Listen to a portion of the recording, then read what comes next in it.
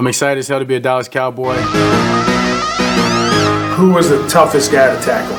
Ezekiel Elliott. Feed Elliott. Coming right. 50-yard line and sprinting. He's going. 20 and 10. Zeke Elliott walked all the dogs. 60 yards. Touchdown Cowboys. Rush. Oh, he's up the middle. He's running up the middle and boom! Down at the 10-yard line. Jalen Smith with a swipe with the big blow and down goes Frazier.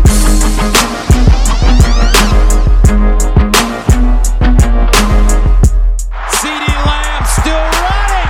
Hits a corner. CD for the TD. 51 yards. Down the field. Wide open for the touchdown is Michael Gallup. What's up, Cowboy Nation? Let's get it!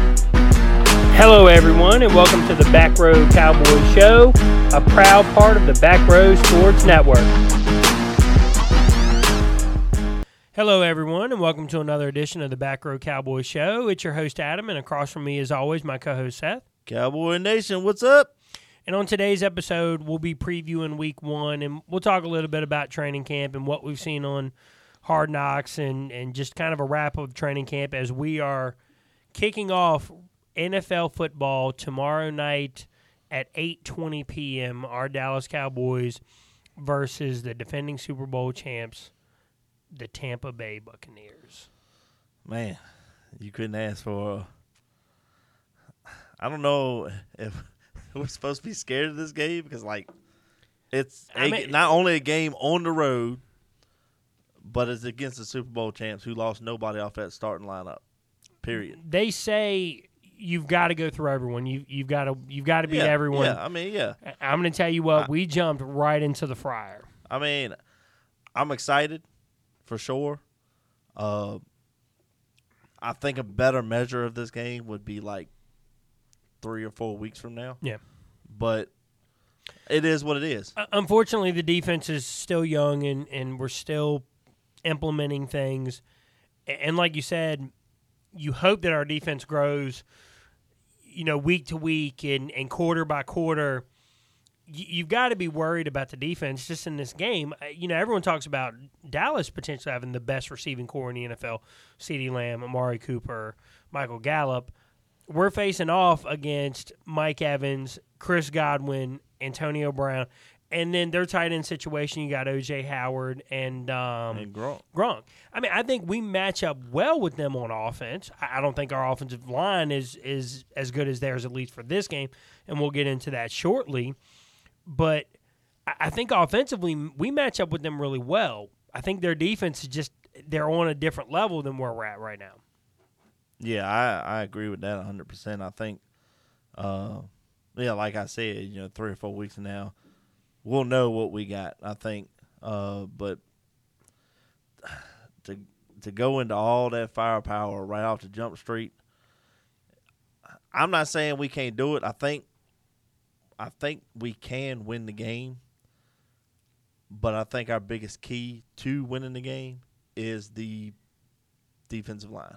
If they put pressure on Brady, that's the only way we win. Well, I mean, we'll get into that a little bit later in the show, and I mean that's why we're here today. We're here to talk Week 1, and before that, Seth, there's not much injury news, but why don't you go over kind of the last injury report from the last practice today, and talk about Zach Martin. That's we were talking about our offensive line and not quite being up to par for tomorrow's game. I mean, Zach Wilson is not going to be there. Zach Martin. You're right. I'm sorry. Zach Martin is not going to be there tomorrow night, and that's massive. I mean, it's one of the best 2 or 3 guards in the game. I don't like the fact that he's not going to be playing. I mean, you lose your all-pro right guard, and a lot of people would tend to freak out about that. I'm not as upset about it now that I know Collins is playing. I was more worried when Collins was still, dealing with the stinger, and then you heard the news of Zach Martin being out, which meant the whole right side of the line was going to be out, and then all of a sudden you're looking at last year all over again. So I'm not as upset with Collins playing. It is a big loss for sure. I guess everybody was hoping that he was going to have, I think, you got to have 2 negative tests or whatever within 24 hours of the game before you can play or something like that. And it doesn't look like he done that. So I haven't seen anything on that. As far as I know, he's out officially. But other injury news, Noah Brown, he is on the COVID list as well, so he will not be active week 1. Terrell Basham, he's been dealing with an ankle injury. He has been a full participant all week. Lil Collins, he's been a full participant all week. He was dealing with the neck stinger.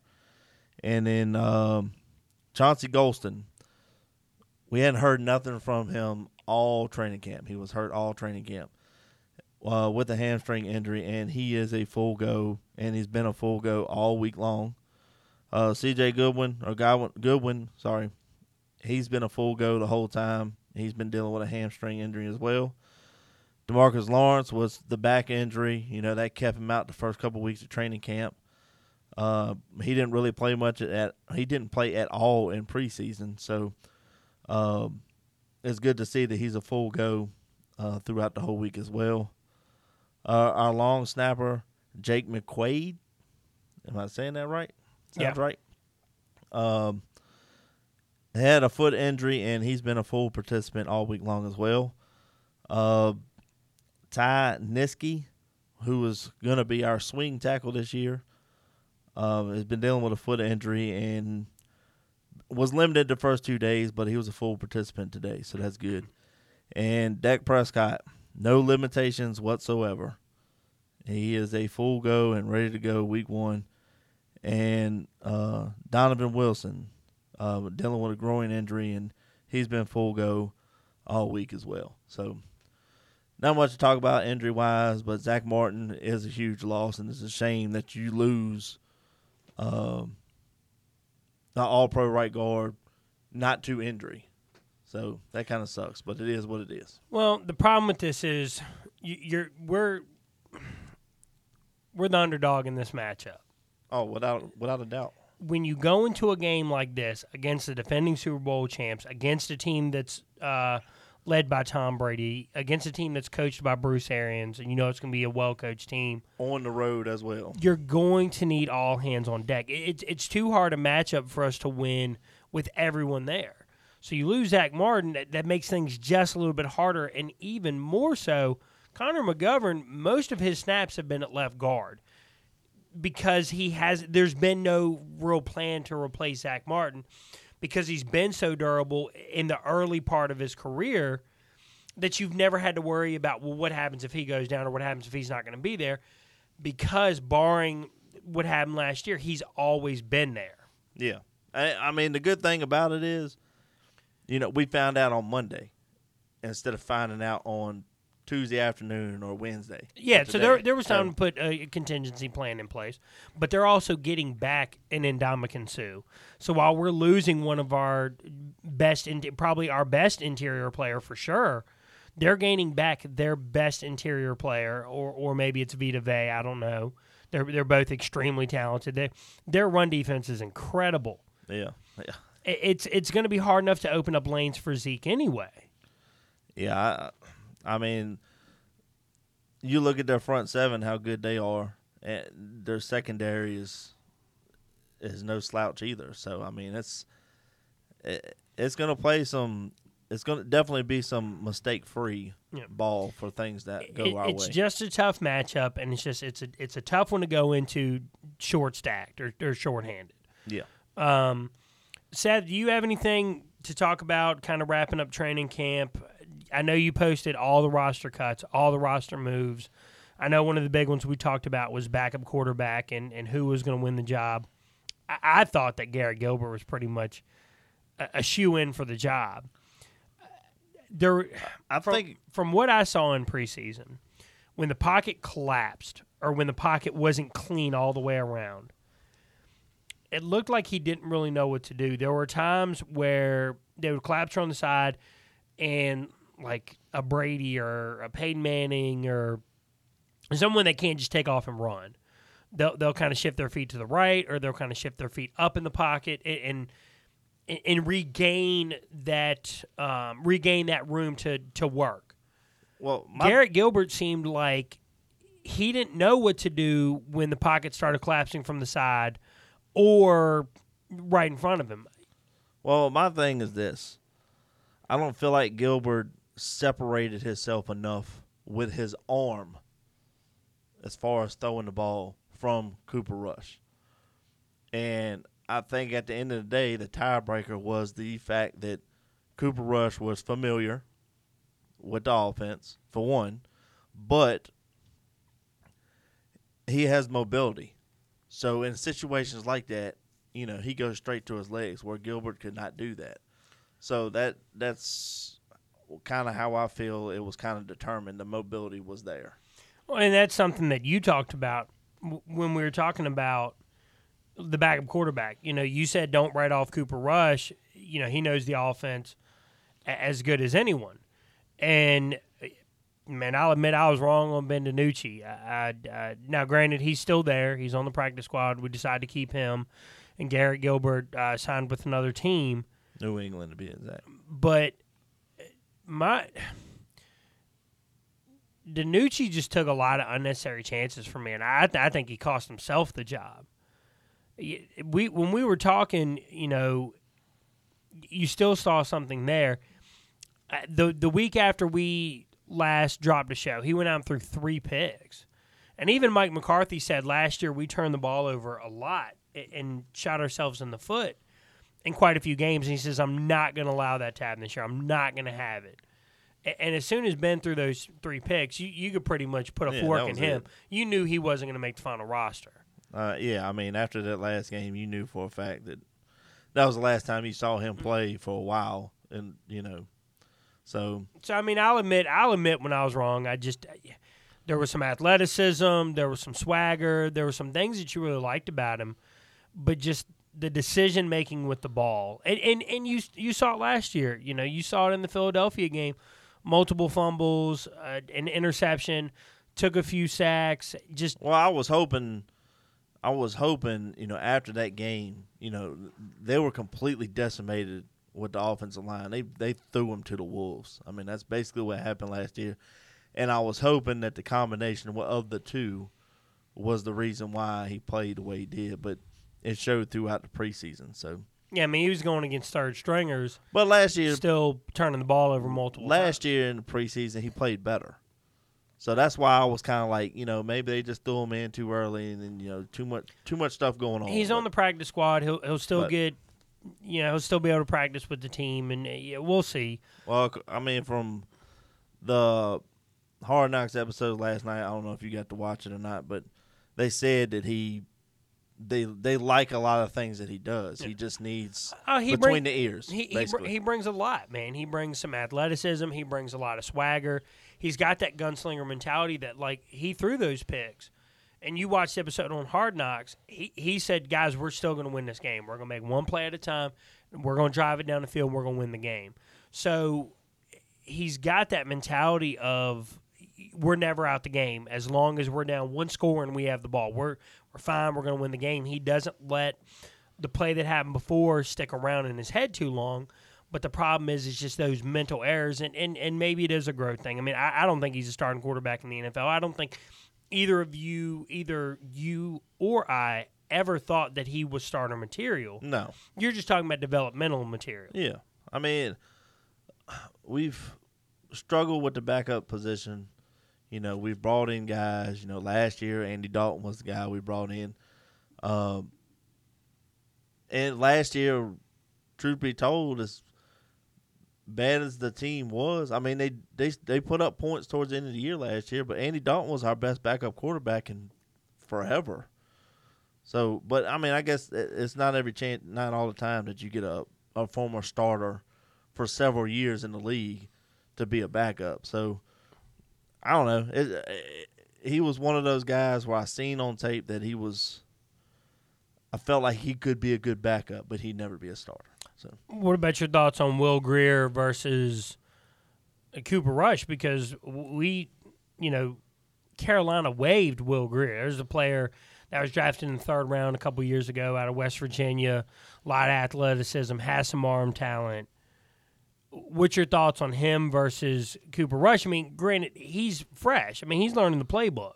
I mean, yeah, Will Greer is obviously a younger choice, and if I was going to go younger, then yeah. I've seen things that I like with Greer, and then I've seen a lot of things that I didn't. Do I think he was a little overhyped coming out of college? I think he was, personally. But I don't know. I mean, I would like to obviously not see him play this year, because that means if he's playing this year, that means that got hurt. So, I don't know. I'm comfortable with Rush as our number 2 right now. And I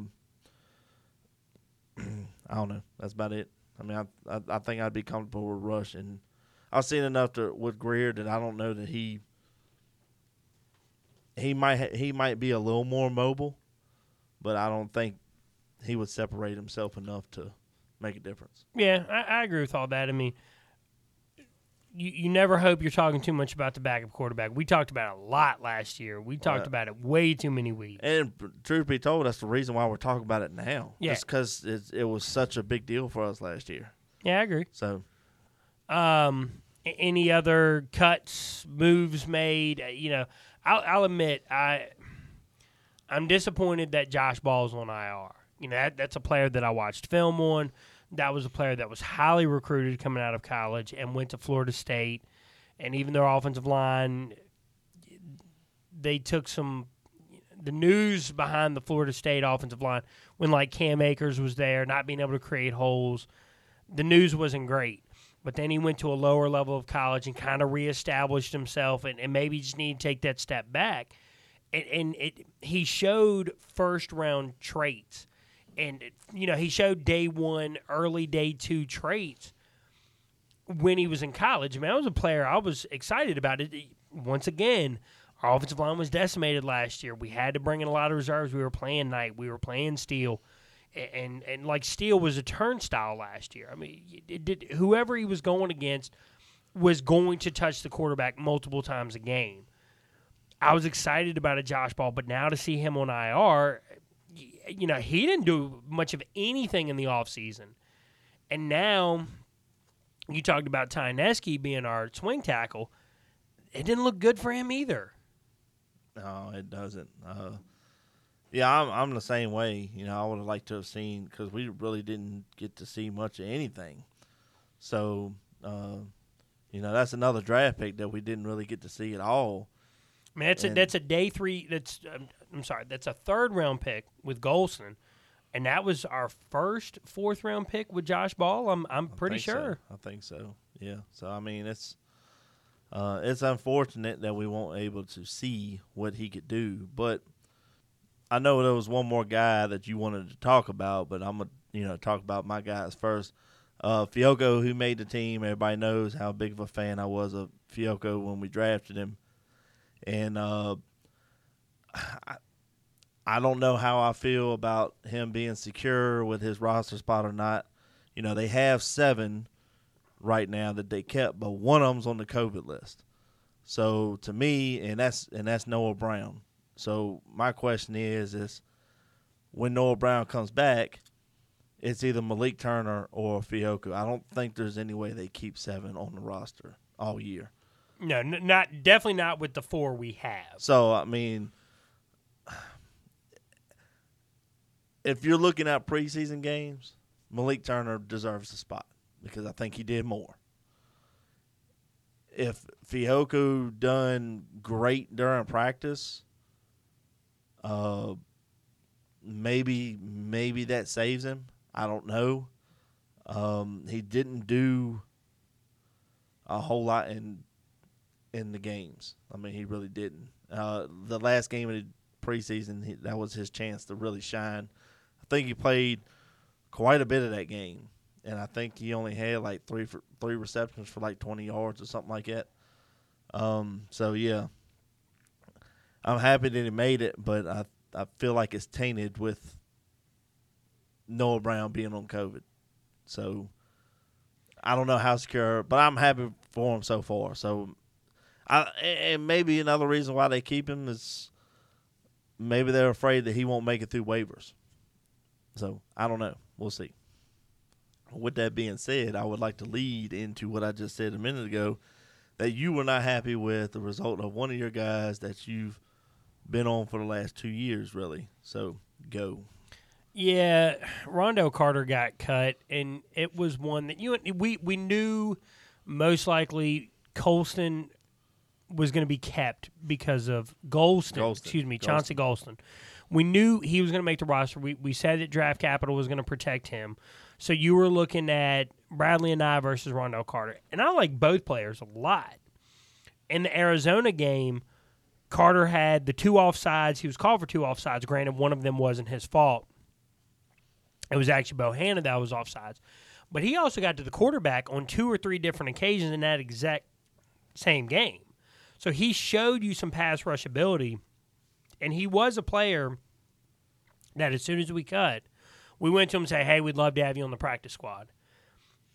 And I feel he may have made the right move by saying, no, I'm going to go to, he's with the Arizona Cardinals right now. Yeah. With the Arizona Cardinals, you've got J.J. Watt, you've got Chandler Jones. But then again, there's not as many big names, and there's not as much draft capital infused in the position. We've taken so many defensive linemen over the last 2 or 3 years. I think Carter got cut. I think draft capital just had something to do with it. He's just an undrafted guy. And the front office is always going to try to justify taking a Golston in the 3rd round. They've got to justify that pick. Oh, yeah, I mean, without question. Guys get fired if they miss on too many day 1 and day 2 picks. And I don't think, when we first started talking about training camp, I don't think that we thought the level of competition was going to be that close. Because, Armstrong, he did really well. Kamara, who we ended up keeping over Carter, he did really well. I'm rolling my eyes. I know. But, you can't. Rondell Carter, I still think showed more upside than Kamara. Kamara does one thing really well. He can rush the passer. That's it. Okay. He's not big enough to hold. He weighs 235 pounds. Hold on. Here is what separated them. Kamara plays special teams. I'll agree with that. So I'll agree with that 100%. That's probably, if it was strictly playing on the line, Carter would have been over Kamara. But Kamara does punt coverage. Kamara does kickoff coverage. And I agree with that. You got to have gunners on special teams. You got to have, the guys running down to tackle the punt returner. And Kamara does that. And he excels at that because he's extremely athletic. So for that, I agree. That's what helped Kamara make the line. And then on top of that, Bradley and I did enough to keep the conversation close, and he is draft capital from last year. Correct, because he was taken 5th round, 6th round? Yeah, he was 5th round last year. 5th round. So that alone might have done it. I think Rondell Carter's mind, and probably his agent's mind, was we're always going to be caught up in this numbers game with Dallas because they've drafted so much, they've infused so much draft capital, and they've infused so much young talent on the defensive line. They're always going to try to justify those picks, and so I think that's one of the reasons why Carter left. And it just, man, he's a player since I've been doing the show, Seth, and I know you agree with me as well. You watch tape and you get enamored with these players, man, especially these guys that go 5th, 6th, 7th round. Israel Mukwamu is another one that you and I really, really like. He made the team. He's in the safety room, and we'll see where it goes from there. Obviously, they kept 5 safeties. I think they kept Curse. They kept Hooker. They kept Wilson. They kept Mukwamu, and then they kept Kazee. Yep. So we were projecting 4. They kept 5. I think Mukwamu really just needs to look and watch the deep free safety because I think that's what he is. I think he's got a chance to be a really rangy free safety. So watch Hooker, watch Kazee, and see the things they do, and hopefully your special teams play can keep you on the roster for this year because I really think he can grow and do more. But, you get invested in these players that you see as potential late-round steals and undrafted steals, and then, you and I have probably pounded the table harder for day 3 guys than we have for day 1 and day 2. Because the expectation is those day 1 and day 2 guys are going to be really good. If you're not hitting on those picks, your team has almost no chance to contend unless you're the Rams and you just trade them every year. It's what separates is the teams that find the steals. You find those late round guys. They're what makes a difference. Or if you sign that sleeper in free agency, like when we did with Robert Quinn, and he just had a really, really strong season for us a couple years ago. That's what takes team to another level. So, I was just really invested in Carter, and I'm still going to root for him. I thought that, man, he was better this year than he was last year. He showed a lot of pass rush presence. He looked like he had picked up some moves, sitting behind Lawrence and watching him. And so it's just a player I hope does well, even though he's no longer with the Cowboys. Yeah, I mean, all these players that we end up cutting, we always wish that they're going to be better, whoever they go to next, or, if they don't make it to another team, and whatever happens after the fact, we hope they're successful at what they do. But let's kind of, unless you have somebody else that you want to talk about. I've got one more. Okay. And yes, it's that time, ladies and gentlemen. It's the Reggie Robinson part of the show. We've got to talk about it. This is a player that we were worried about making the roster, and he obviously went on IR. That secures his spot. He'll have a chance to come back next year and fight for it. I'm honestly not happy he went on IR because now it's all he has. Turf toe is the reason he went on IR. Now you have to worry about rehabbing from that and recovering from that. You're missing, even on practice squad, you get to practice with the team. You get to watch film with the team. You get to do all these things, whereas now he's recovering from injury. Now he's got to go back through that whole process in 2022. He just can't get ahead of steam. Last year it was, we're going to change your position 4 times throughout the season. And finally this year was, you're a corner, you're a corner, you're a corner.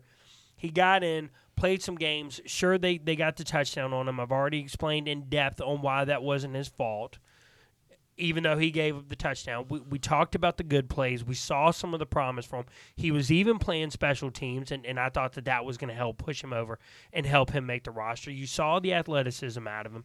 And then, boom, he gets pulled from the Cardinals game, the game after we last recorded, and he's got turf toe and he's out for the year. That hurts his prospects for the future because the team's not seeing what he can do week in, week out in practice. Even if he didn't dress for game day, you would get to see him go against CeeDee Lamb in practice. You'd see him get to go against Amari Cooper and Michael Gallup and Cedric Wilson, and you could see that growth, and you could say, oh, man, Reggie was better this week than he was the week before, and he was better last week than he was the week before that. And you could see the growth, and you could see him build on something. Next year, we're going to be looking at this all over again. It's going to be, okay, we've got Diggs, we've got Joseph, we've got Wright. Kennedy's going to be a free agent. Jordan Lewis, we can move on from him with minimal hit next year. And Brown, I believe, is on a 1-year deal, so he's going to be a free agent next year. He's in his second year of his third year. Oh, so he still has 1 more year left? Yeah. This was the out year. This would have been the year to get, Well, so next year it'll be even easier. Usually it gets progressively easier year in, year out to get to move on from players. So there's a chance we move on from him because he's the elder statesman. So we could be looking to revamp the secondary and build around Wright, Joseph, Diggs next year, and then all of a sudden Reggie's on the bubble again. And so I'll admit that's probably the most frustrating. Obviously, I'm not happy about not having Martin in week 1, but the single most frustrating roster move we've made all offseason was legit putting Reggie Robinson on IR, and it's just because I'm a fan. I may be one of the few Cowboys left that's still in his corner, but I saw growth this year from last year, and he looked more and more comfortable as he was just relearning and playing corner exclusively. To then see him go on IR, knowing he's missing all those practice reps, he's missing any kind of game day reps he may have get when he dressed out. I think the road's just going to be harder for him next year because every year he doesn't play, it's easier to move on from him. Well, this is how I look at it. They made the move to put him on IR because, one, they was afraid that the injury would linger, and obviously you can't put him or keep holding up a spot for somebody that's going to have an injury that's lingering throughout the year.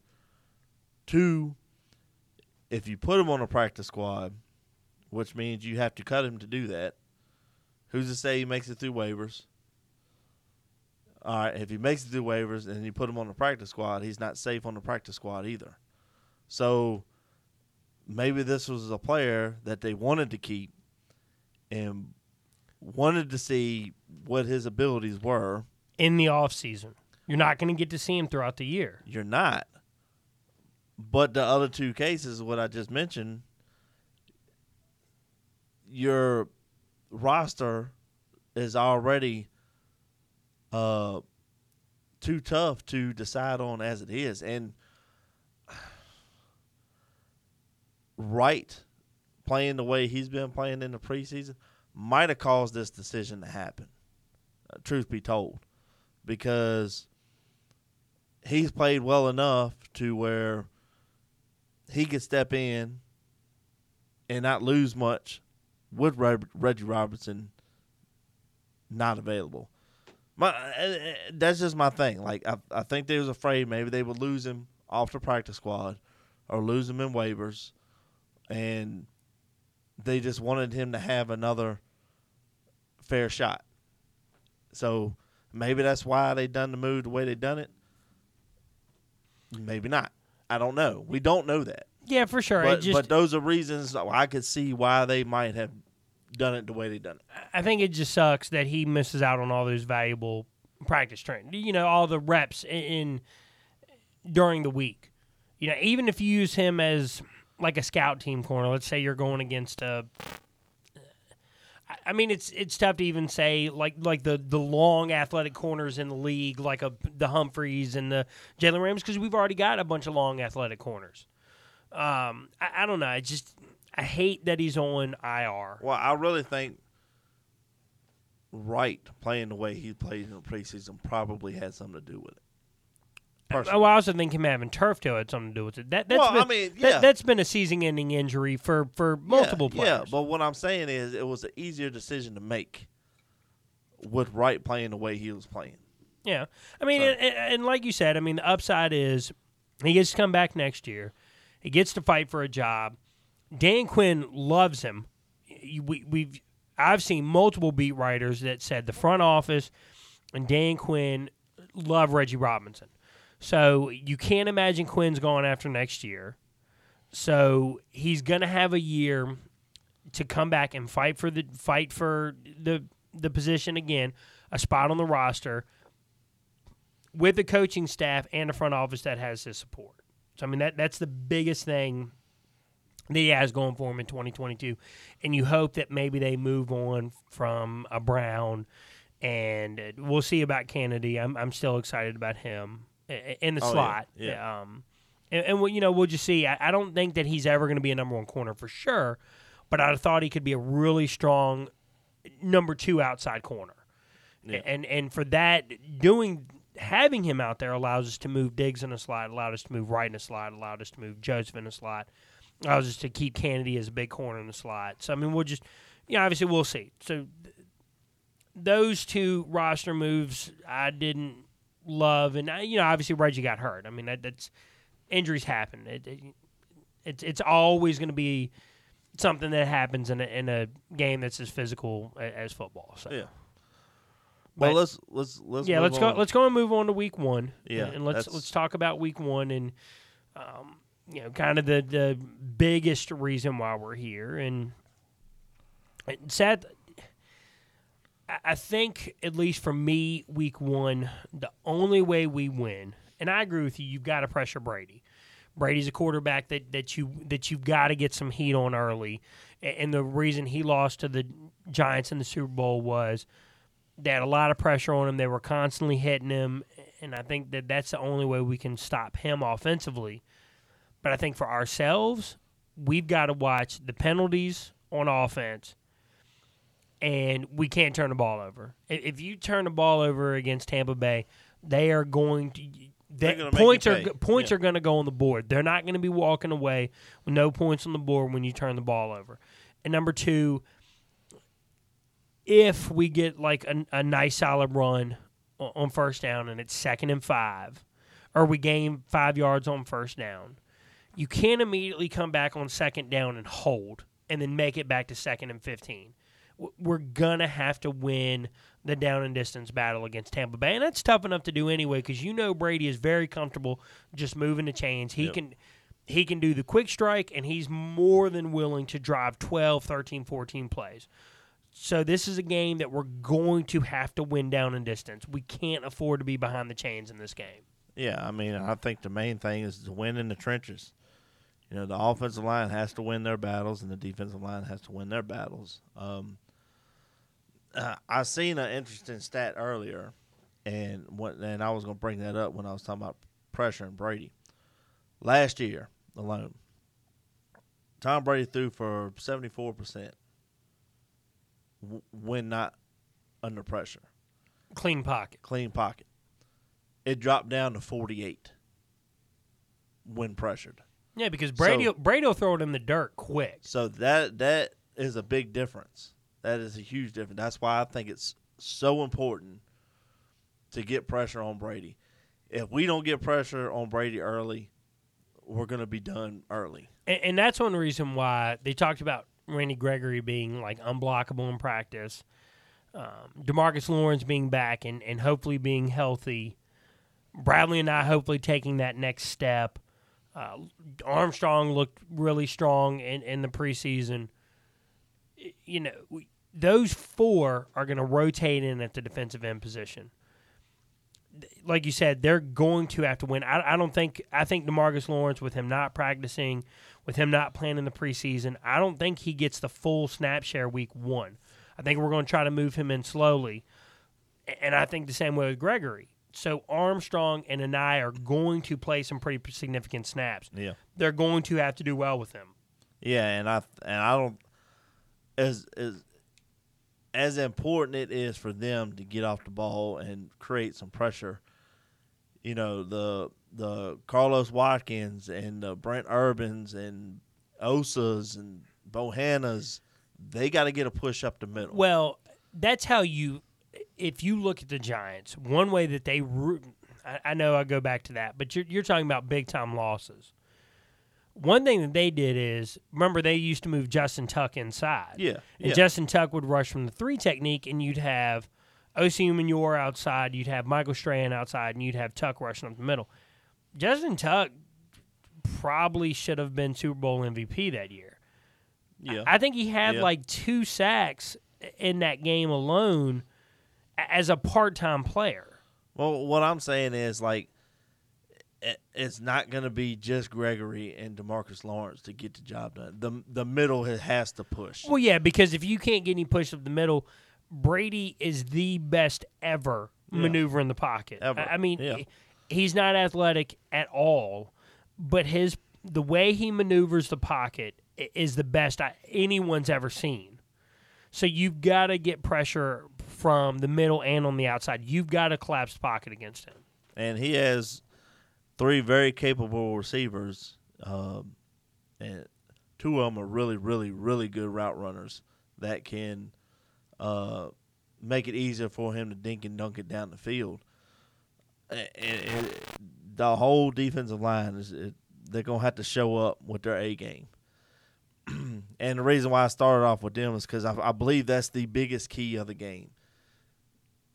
If all else fails, if the defensive line can get the push that they need, we can stay in the game.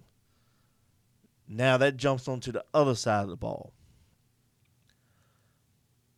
With, like you just said, Sue coming back and Martin gone, that's going to be – you're already talking about sliding your protections to help.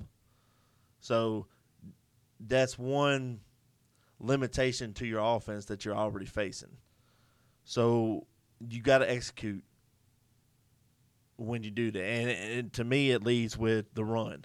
If you can get the run going early, which you just said it a minute ago how hard that's going to be, but if you can get the run going early, and we're not talking, 6 yards a carry, 7 yards a carry, even if it's 3.5, 4 yards a carry, that's just it's got to enough. be 4.5. Well, I'm just saying that's just enough to make them respect the run, and obviously that'll help with the pass game. But it's all going to depend on the front line. I agree, and it's to me that's the second key. And like I said from the get-go, the trenches, the defensive line and our offensive line, first and second key of winning the game. And I'm going to tell you what, a great play that you'd love to see early is like a screen pass to a Zeke and a Pollard. Now, I'm going to counter-argue myself here. You can argue that the best middle linebacking core in the NFL is Levante David and Devin White. For me, there's no better middle linebacker in the NFL than Devin White, period. I agree. So if you can – but what makes them so great is the fact that they can both cover and the fact they can both rush the passer.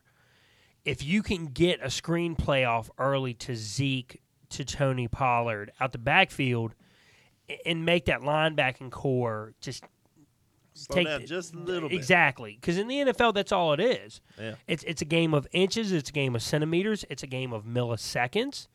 If you can slow them down just a little early, but the problem is if on first down you run it, boom, -3 yards. Somebody blows it up in the backfield. Then you get cute and try the screen pass, and it gains 2 yards. All of a sudden, their linebackers are just reading everything really well. You want us to get off a big one where their linebackers may make a mistake or they rush in and they should have dropped out. And then all of a sudden, you can neutralize that position. Now, that's easier said than done. Like I said, David and Devin White are two of the best in the business. And I think Devin White is the best. And I think Levante David is much closer, like if you say top 20, he's closer to 1 than I think he is to 20. I mean, he's one of the best. Yeah, I agree with that 100%. I think a big play early, screen play, just like you said, I think that would be huge for our offense going forward. But like you said, if that backfires, it's kind of it's yeah. I mean, if it backfires, now I'm not saying one play is going to decide the game. Oh, for sure, obviously, but if you try for that big gain and it fails, and now you're looking at 2nd and 13 as opposed to 1st and 10, whatever, however big the game was. Now they're firing off the ball. Yeah. And yeah, I mean it's one of those things like if you hit, it's great. If not, then the problem is, like you said, there's so many things working against us. No Zach Martin, being on the road, going up against the defending Super Bowl champions. You've got to play the momentum game early.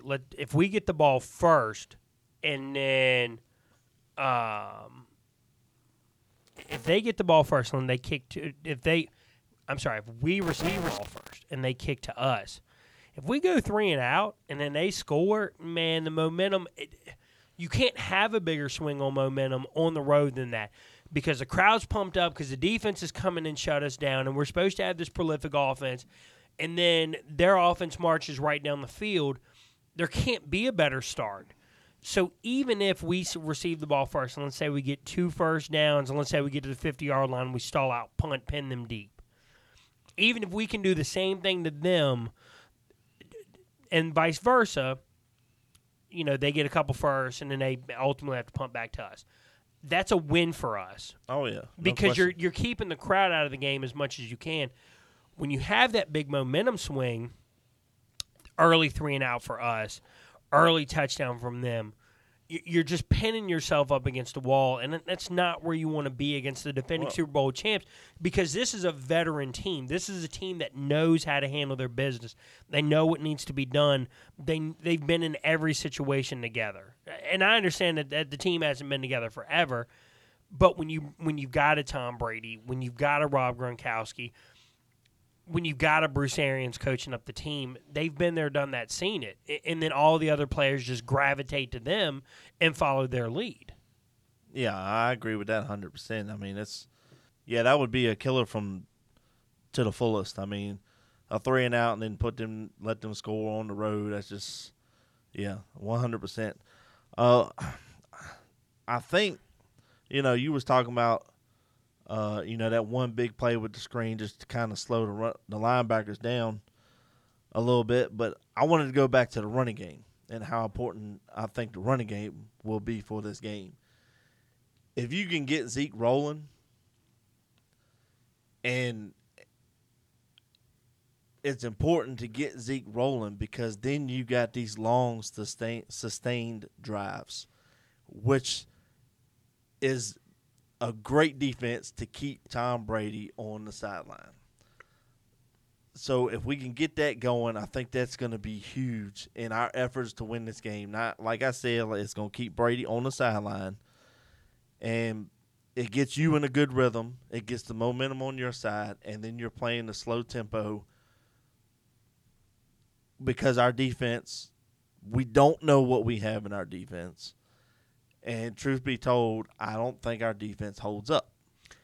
So, with that being said, long, sustainable drives can be a big key to victory for us. Seth, do you remember the year where we went 4-4 or 5-3 at home, and we went 8-0 on the road?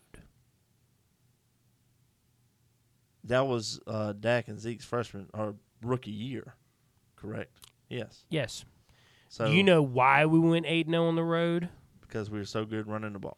Thank you.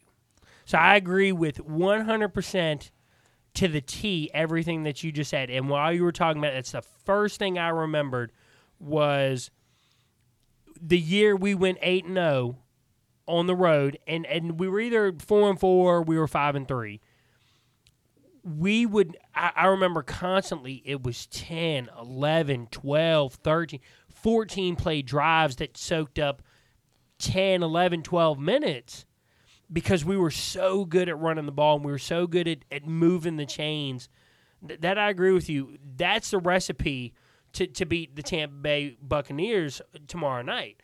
I know we have CeeDee Lamb. I know we have Amari Cooper. I know we have Michael Gallup. They're all really good, 100%. Pick your shots with them, but do we really want to get into a shootout with Tom Brady, our defense versus theirs? No.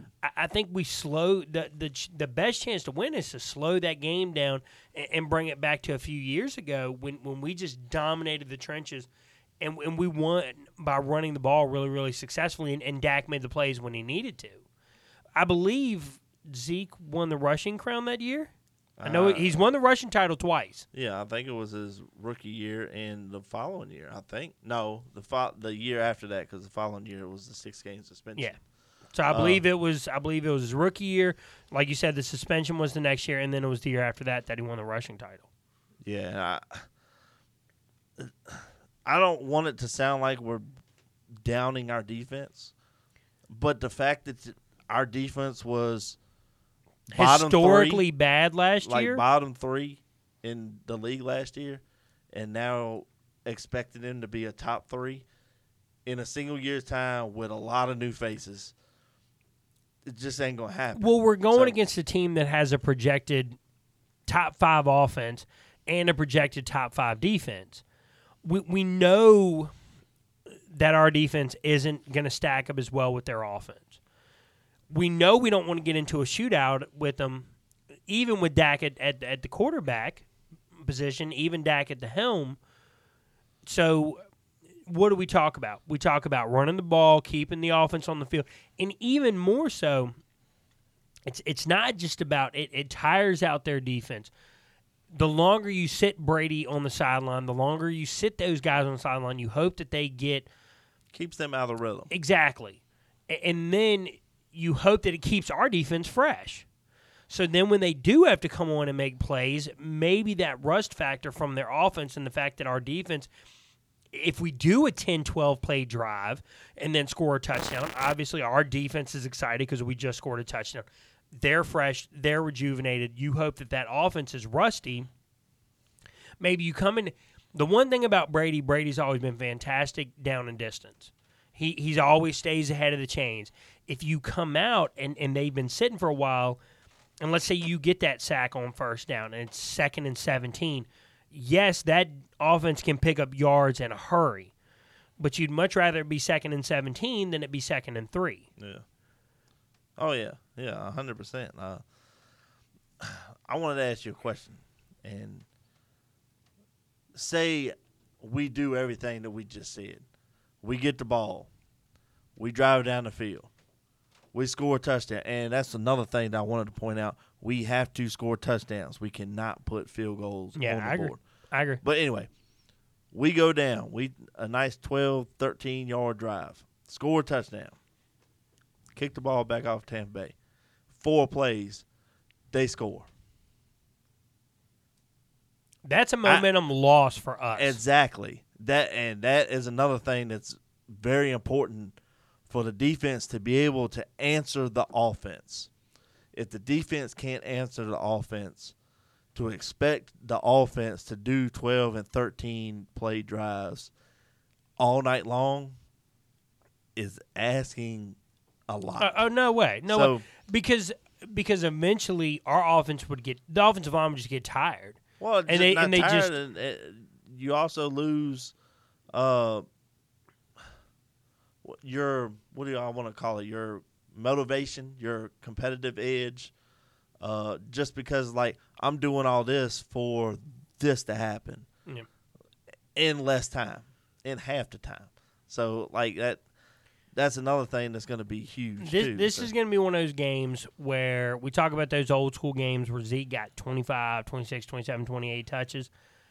I think if you can build a stat box to signify that we won, I think the first thing you need to see is 0 turnovers on offense, and then number 2 needs to be 25-plus touches for Zeke. Doesn't matter if they're in the air, if they're on the ground.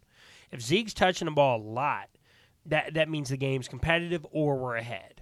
Exactly. If it's 47 passes from Dak and it's 12 rushes from Zeke, don't even check the box score. We lost. We've been chasing the whole game.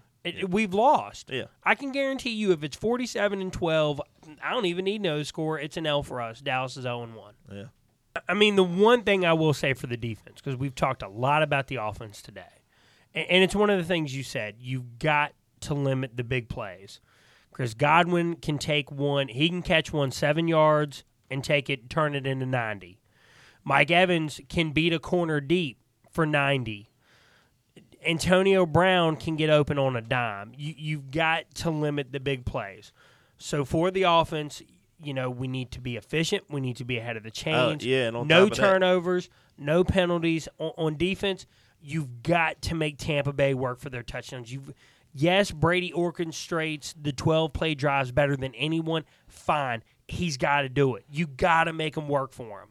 Yeah, and then on top of that, you need to stop Gronk too. And I understand Gronk is not who he was 5 years ago, but Gronk came on pretty strong last year, towards the end of the year. You could tell at the beginning of the year he took a year off, but you had Gronk into Godwin, Evans, and Antonio Brown, and it's a tough offense to stop. So, I mean, in the running back core, I understand it's running back by committee, whereas we just have Zeke. They both did it well together last year, though.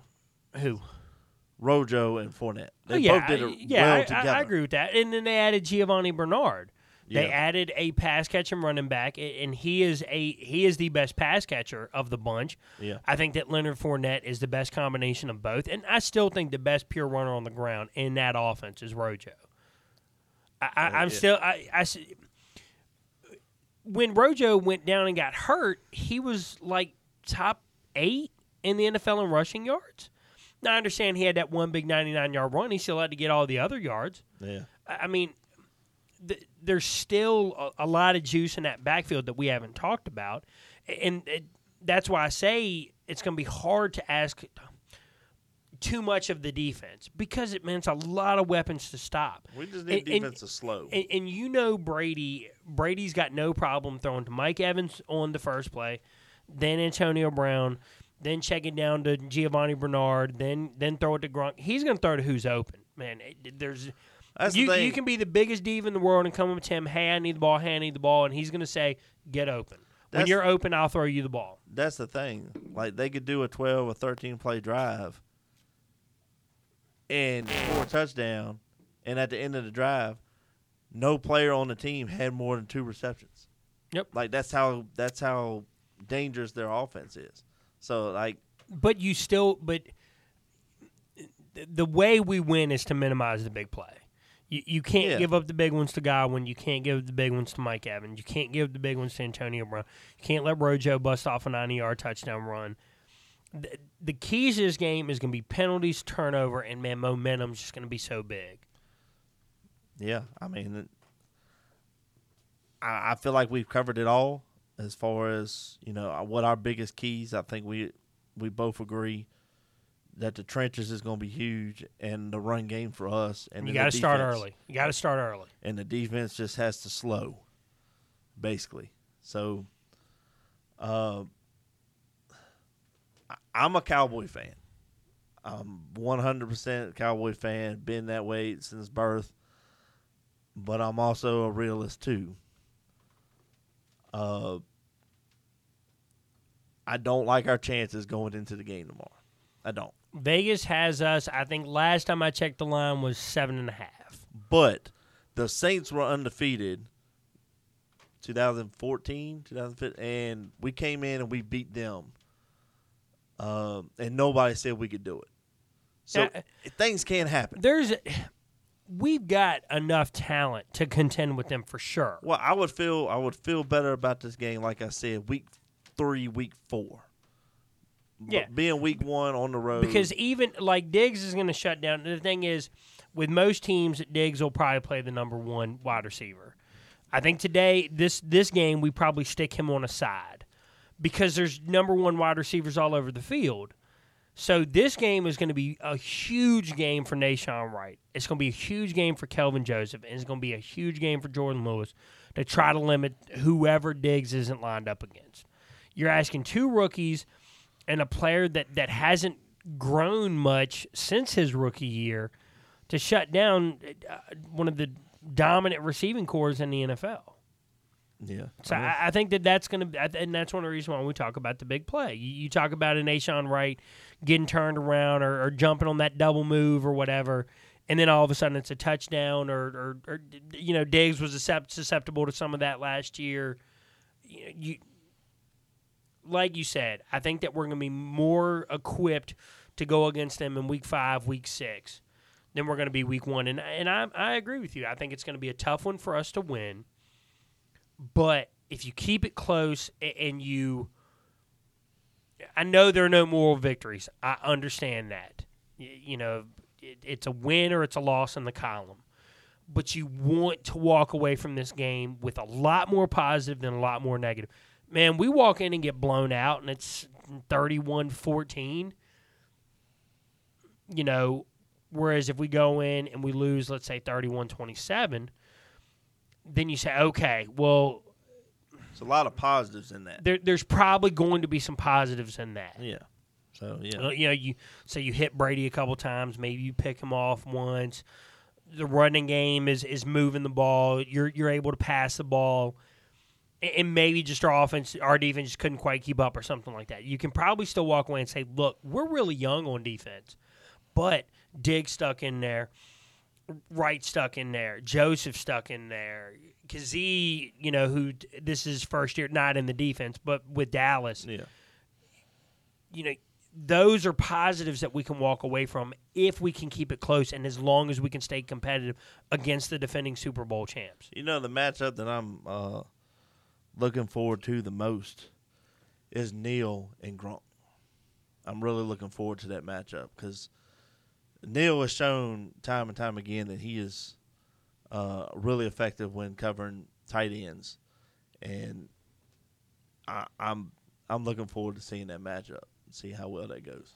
Yeah, I agree with that. I think that's what it's going to take. It's going to take a couple guys having some big games, individual on defense, and just shutting their player down. And because you can't shut down everyone in this offense, so you at least want to make things tough for Brady. And if you can take away a Gronk, you can make life a little bit difficult for him. You take away a big red zone threat. You take away a guy he's going to be looking for on third down. So I agree with that 100%. I think with that said, like you said, I think we've covered the game. We've covered offense. We've covered defense. We think we've definitely covered, and I understand it's been a simple breakdown, but against a Tom Brady-driven team, that's what it takes. Yeah. You know, you've got to be efficient on offense. You can't turn the ball over. All the things that we've been talking about for the last, 10, 15 minutes, that's what it takes to beat a team like this. And I think more than anything, man, I'm just excited to have football back. Yeah. It's And there are going to be fans. I was just about to say there's going to be fans in the stand, and even though we're on the road, it's just we travel pretty well. There are definitely going to be some Dallas Cowboy fans in the stand. Bruce Arians did. They had some half and half practices with noise because he stated that Cowboy fans travel really well. Yeah, so. us Steelers. The Raiders usually travel pretty well. And, there's no point in breaking them all down. But, we travel well, so it's going to be a lot of Cowboys fans. And the stand, and it's just fans in the stands in general. Doesn't matter who the team is. Man, there's just that different energy. And even the players have said it. They've said, this offseason, practicing in front of fans again. And when you make a highlight catch in the end zone or whatever, you make a big interception on the quarterback. It's that reaction to it is what drives you and what feeds that energy. The opposing team feeds off of it too, because just imagine you got Tampa Bay fans screaming at the top of their lungs, and then you stop them, and they then get the ball back, and then we score. All of a sudden, they're quiet. Yeah, defense feeds off of that because, it's a great feeling. Like you didn't shut everybody down, not just the offense, but the whole stadium. Yeah, I agree 100%. And so we'll see week 1, and we'll be back to review and go into week 2 next week. And now we're going to start doing weekly shows for every week. So then in the off season, we were little. The off season is just it's hard. We don't live in Texas, and so we don't get we go through like beat writers for what teams are talking about and the positives and negatives, and we go with what we see in preseason games and this and that.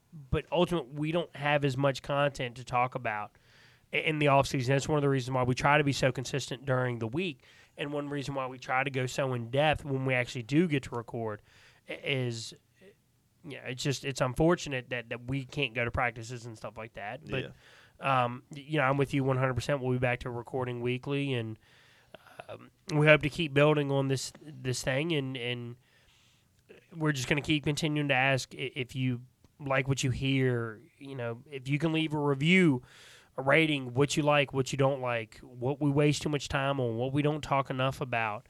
That's how we make this thing better, and that's how we continue to grow. And also, just telling one friend. If you can tell one friend when you're talking about the Cowboys, hey, man, I listen to this podcast, and just let them know where they can find us. I mean, we're on everywhere that you can listen to podcasts. That's where we're at. So, Seth, with that, why don't you give us your social media account? It's at SethRob85. I'm at _Bo615. We still have the Twitter page that's at Backrow Cowboys, and then what's been our bread and butter and the best thing we've got going is our Facebook page. It's the Backrow Cowboys Facebook page, and Seth's constantly dropping stuff on that, and injury reports, what they're seeing in practice, and what beat writers are saying about what they see in practice, and what coaches are saying after practices. Seth's constantly uploading that stuff, and we're getting some comments here and there, and we're creating some discussion, and that's how we continue to build this thing. is to build off of that and to continue to build up the viewership of the show. And a lot of that's owed to you guys. So we just want to thank you for the support and being here for us when episodes come out. And with that, ready for week 1. Let's go Cowboys. Let's go in. Let's get this W. Let's get this upset. And let's start strong this year. Last year, it took a while to go and get that first win. Let's go in and shock the world and get one week 1. And with that, have a great night. And as always, go Cowboys.